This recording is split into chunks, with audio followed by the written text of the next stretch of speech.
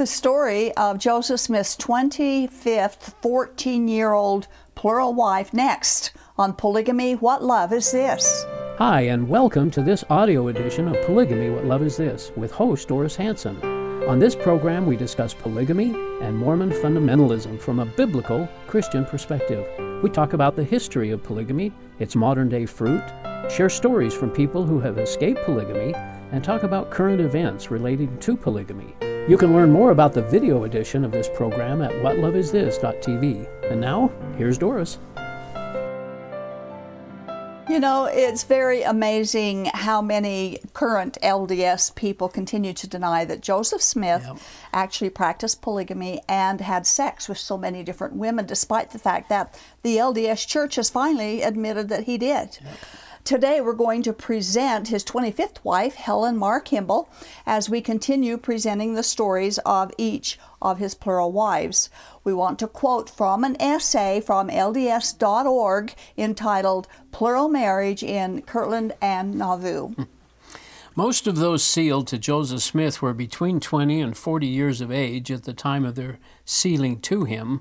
The oldest, Fanny Young, was 56 years old. The youngest was Helen Mar Kimball, daughter of Joseph's close friends Heber C. and Violet Murray Kimball, who was sealed to Joseph several months before her 15th birthday.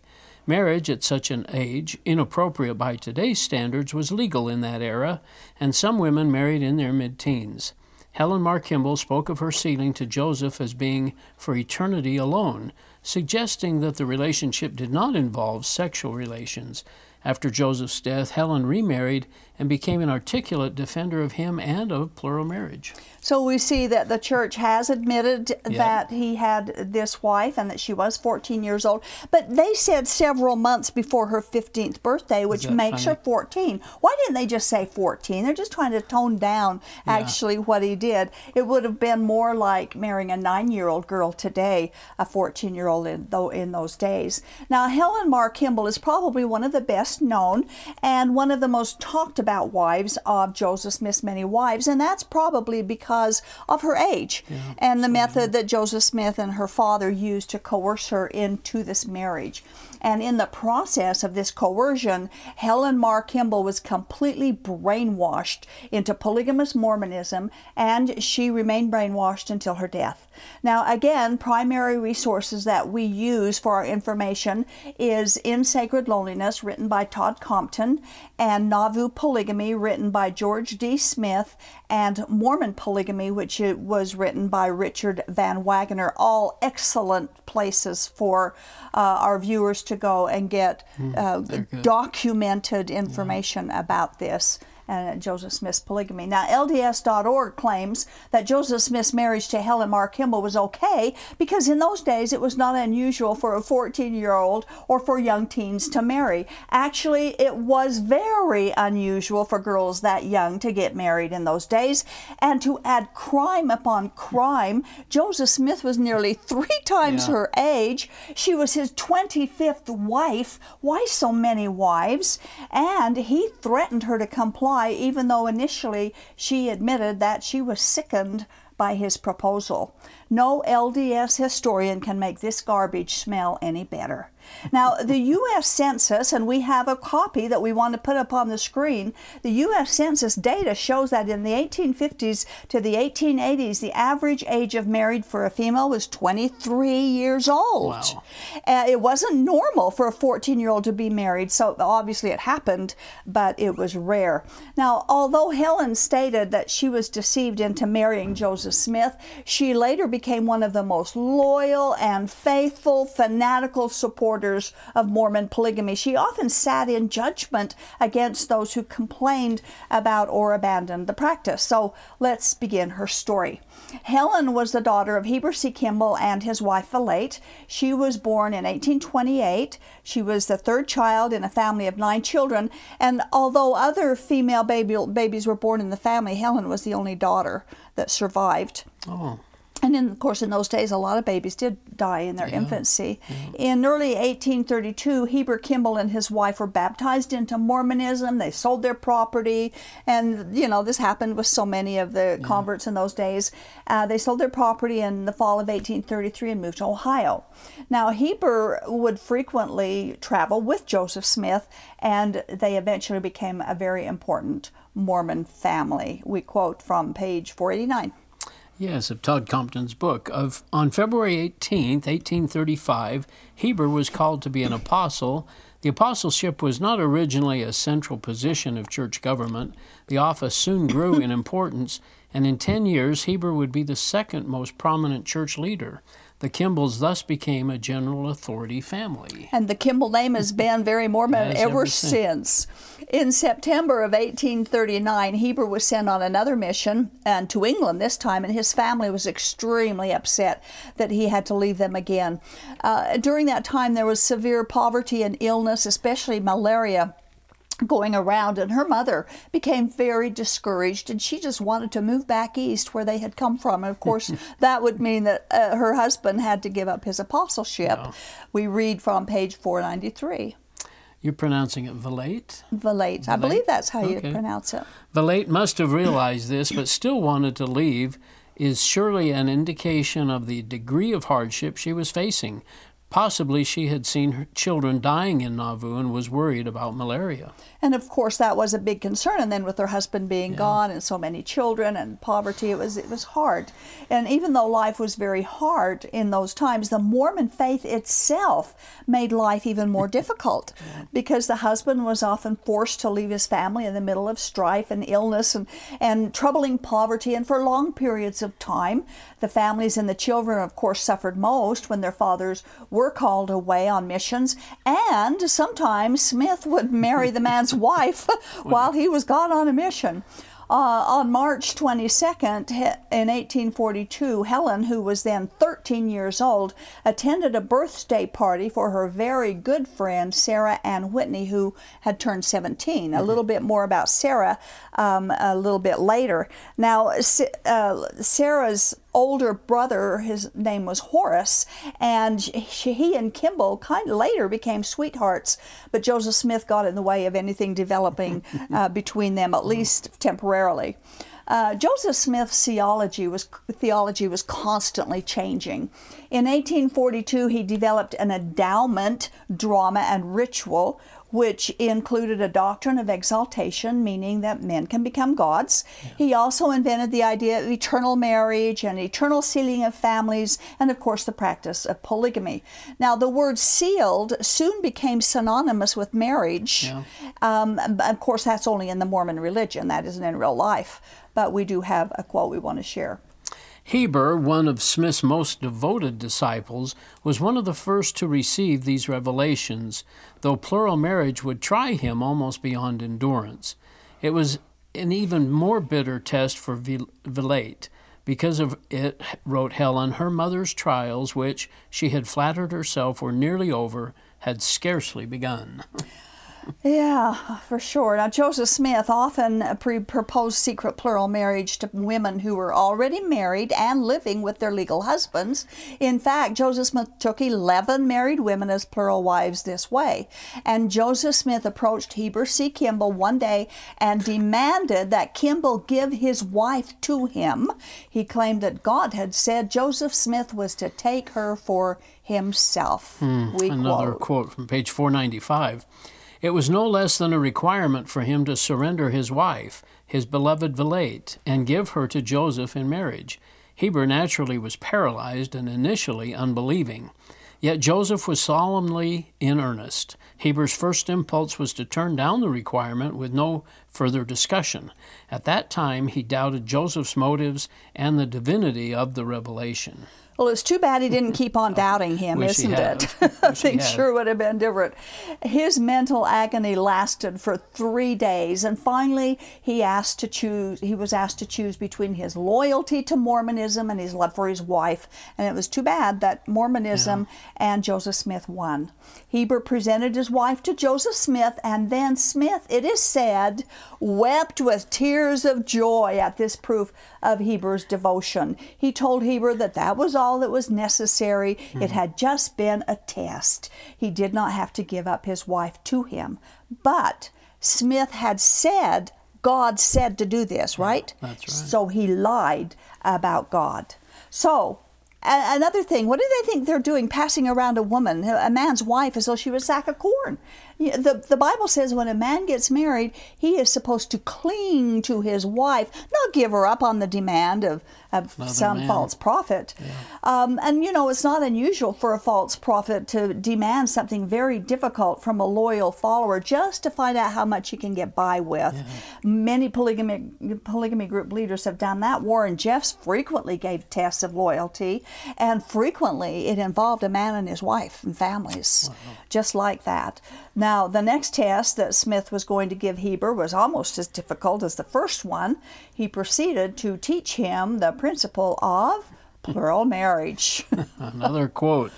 At first, Heber thought of marrying 2 elderly sisters, the sisters Pitkin, who would cause Volate little, if any, unhappiness. I don't know if they were ugly or not. I don't know what the unhappiness was. But Smith had already selected Heber's first plural wife, Sarah Peak Noon. Heber reluctantly agreed, and finally, to add to the trial, Joseph commanded Heber to keep the plural marriage secret, even from Volate, for fear that she would not receive the principle. Well, the first problem here is secrecy has no place in God's kingdom. Secondly, notice it was Joseph Smith who picked Heber's wife for his second wife for him. And third, this proves that it's a myth that the first wife in a plural marriage can be considered when choosing another wife. This was an even greater test for Heber because now he was faced with deceiving his kind and faithful wife whom he loved, and he felt that this was more than he was able to bear. Evidently, Smith had to remind Heber 3 times that obedience was required. He told him that if he did not do this, he would lose his apostleship and be damned. Now, he should have turned and walked away at that point, too. Now, those who claim, again, that polygamy was never required in early Mormonism are wrong. They need to read their history. It wasn't a choice. It was a command. Joseph Smith taught that polygamy was a requirement and that to reject it was to lose your eternal soul. That teaching is one very specific reason, one of many, that Mormonism is a fraud, both then and now. Yeah, another quote from page 496 of In Sacred Loneliness. Once one had accepted him as a prophet, one had to comply or accept damnation. Heber thus was hesitant and deeply troubled, but nevertheless married Sarah Peak Noon in early 1842 without telling Volate.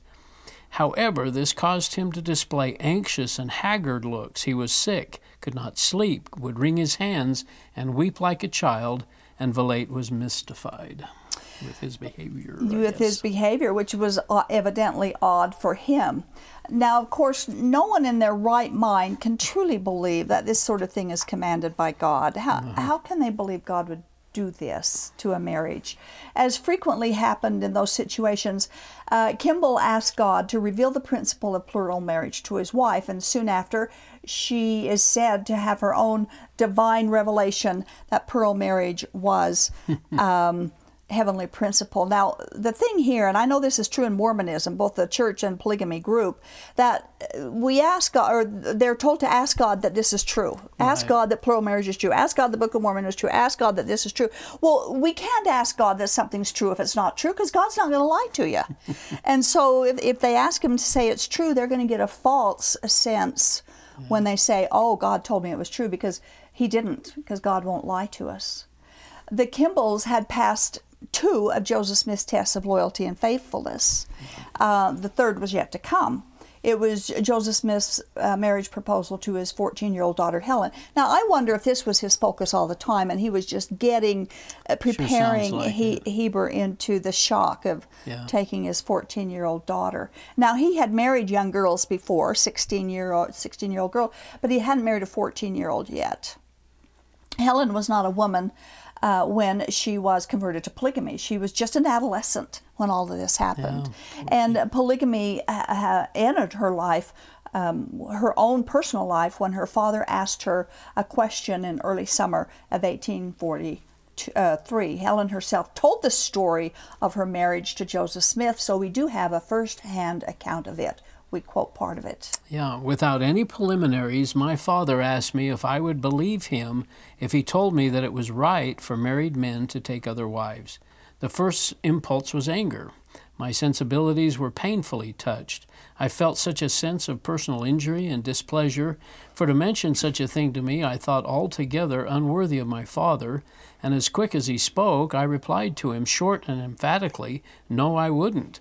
This was the last time that I ever openly manifested anger towards him. That was the first time that she ever openly manifested anger towards him. It shocked her. Yeah. And it shocked a lot of people when they first heard about this possible sharing of wives, one man, several wives. And of course it should. That is a shocking thing to think about, especially that you had to do it to go to heaven. So at this point, Heber responded by teaching her. He had asked her the question. She was shocked, and now he begins to teach her the principle of plural marriage just as Joseph Smith had taught it to him. Well, he used the example of Abraham and Jacob's polygamy, bad examples, but that's what they used, telling her that polygamy must be restored in this final dispensation, just like all biblical institutions had to be restored. Well, that's a lie from the get-go, but that's a totally different show. But now Helen listened to her father, but she was completely shocked. She said it was similar to the shock of a small earthquake. But it shook her world, and I can imagine. But then she also discovered that Joseph Smith had taken her good friend, Sarah Ann Whitney, as a plural wife. And Sarah was married to another man at the same time. And Helen learned this. Wow. So she's getting earthquake after earthquake in her little world. Helen said this. Yeah. This astonished me beyond measure. However, before introducing Helen to the subject of her possible marriage to Smith, Heber had apparently already offered her to the prophet. Now that should make you gasp, right? First they're giving away Heber's wife back and forth, to Smith. Oh, you've got to give her to me. Okay, I give her to you, like she's a bag of corn. And now we find that Heber had already offered his daughter to the prophet without her knowing it, without anybody. This is just the two of them. And again, we have proof that these early polygamous men, just like the polygamists today, just gave away their daughters to other men without any consideration or discussion with the bride-to-be. It was at that point that Heber asked Helen if she would become Joseph Smith's plural wife.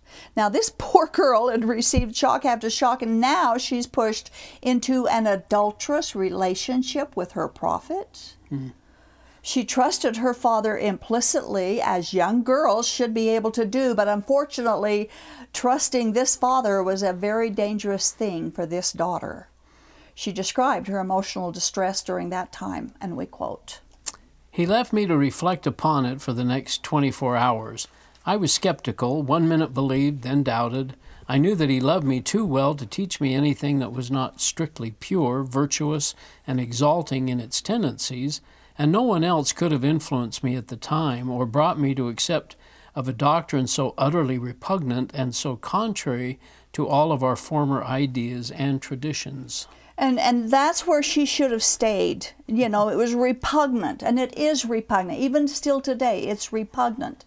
And they gave her 24 hours to make up her immature 14-year-old mind, pressure and coercion by both her father and the prophet. The next day, they brought in the big guns. Here comes Joseph Smith, and he comes to explain the law of celestial marriage to her and to propose to her. We quote. This is so good.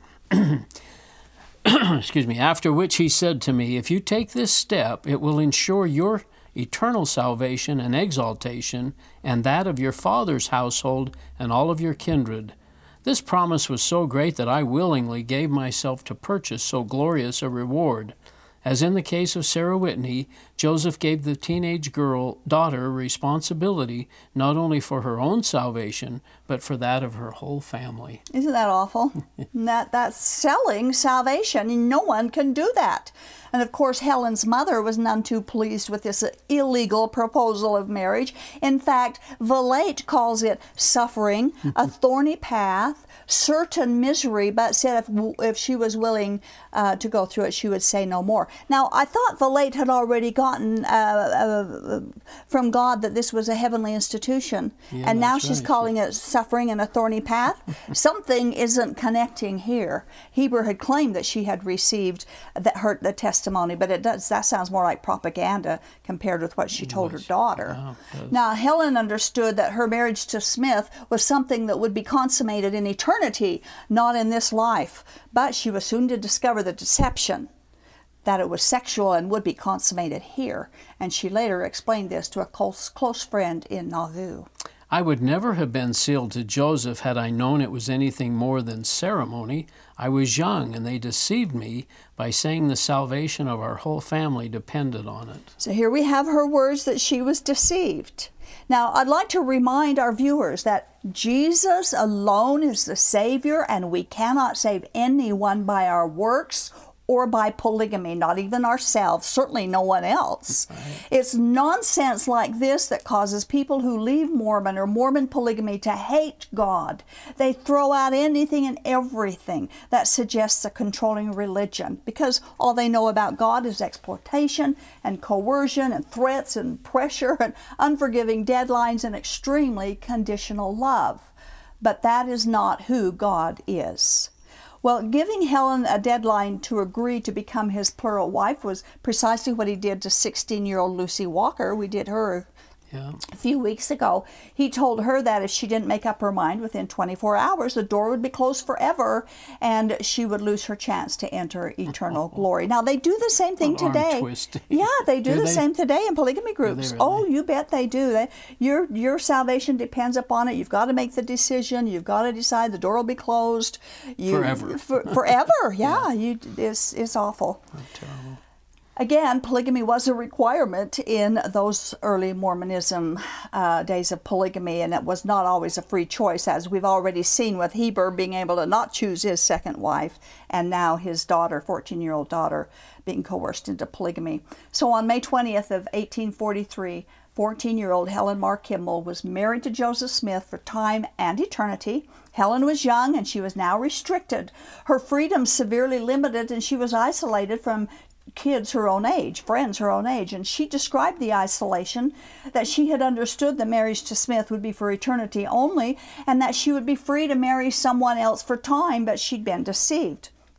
Her social activities and friendships were now restricted. She wrote about it in her diary, referring to herself as having a sickened heart, that she was like a fettered bird with a wild and longing heart. We quote what she said. In the winter, there were weekly parties at Joseph Smith's mansion house, and once William Kimball attended while Helen was denied permission to go. The reason, she wrote, was that my father had been warned by the prophet to keep his daughter away from there. Helen was upset and dejected at being kept home, and even felt rebellious and resentful toward her revered father. Now, William Kimball, of course, would have been her brother, whom he was told to watch out over her, that she couldn't go out and have friends and go into these social activities, which, of course, again, is something that the polygamy groups will do. They'll keep you away from other people because you can be influenced negatively. Sure. And you get discouraged easily, and who knows, you might turn around, walk away, and they couldn't have that. They wouldn't want that.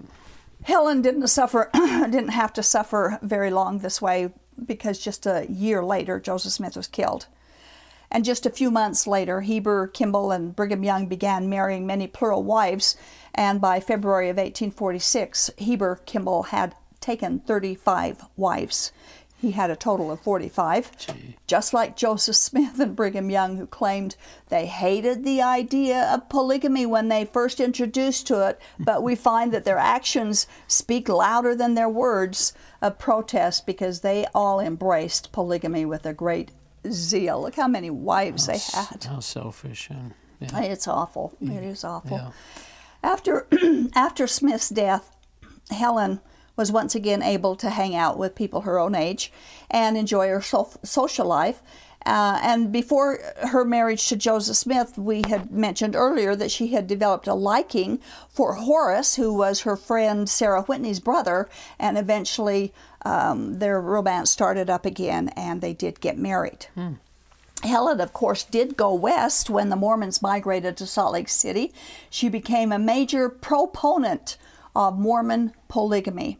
In 1882, she published a 50-page pro-polygamy propaganda paper. And part of it, we have great a quote. alliteration there. In 1882, she published her Plural Marriage as Taught by the Prophet Joseph, a 52-page salvo against Joseph Smith III, who was preaching that his father had never practiced polygamy. Thus Helen, who as a young girl had hated polygamy in her heart, now wrote an impassioned defense of it as an experienced plural wife. We actually got a lot of information because Joseph Smith III even came to Salt Lake, didn't he? Trying to teach that Joseph Smith, his father, had never practiced polygamy. Yeah, that it was all nonsense. So we got a lot of people that came forward that actually provided. In fact, there's a lot of information we wouldn't have today if it hadn't have been for that. Yeah. Because these plural wives, who I think they were very proud, I was a wife of the prophet kind of thing, and they're going to let people know, yes, he did practice polygamy, and I was one of them. But she wanted Joseph Smith III to know that indeed her father did practice polygamy. Well, Helen Kimball died on November 15th of 1896, and she had been stricken with pleurisy and also had suffered probably a stroke a few weeks before her death. So that is the story. Of course, it was totally comprehensive of everything that happened in her life, because we didn't have time for all that. So I had to choose some of the things that would help people understand that polygamy in the early Mormon days wasn't all sweet and butterflies like they like to claim it is. No, and to coerce her into that, to thinking that she was trying to, was saving her family. Yeah, all of her kindred. Yeah. All of her kindred. It must have been such I just sense so much of a lustful nature with all of this, and just you just think of that thought process that's going on all the time with these men going after these young women. Almost like conquering, look who I got, Just, very selfish. Very selfish. And again, we see, pedophilia creeping in. Yeah. Thank you, Earl. You betcha. Thank you. When someone tells you God requires you to do something, check it out. Why trust your eternity to someone else? For this very reason, God tells us to test everything and hold on to the good. Polygamy was never a divine revelation or a requirement, and it isn't good. Cults flourish because of biblical illiteracy. Don't be deceived. The only person who deserves our trust is Jesus. And Jesus said the works that God requires is to believe in and trust Him. That's it.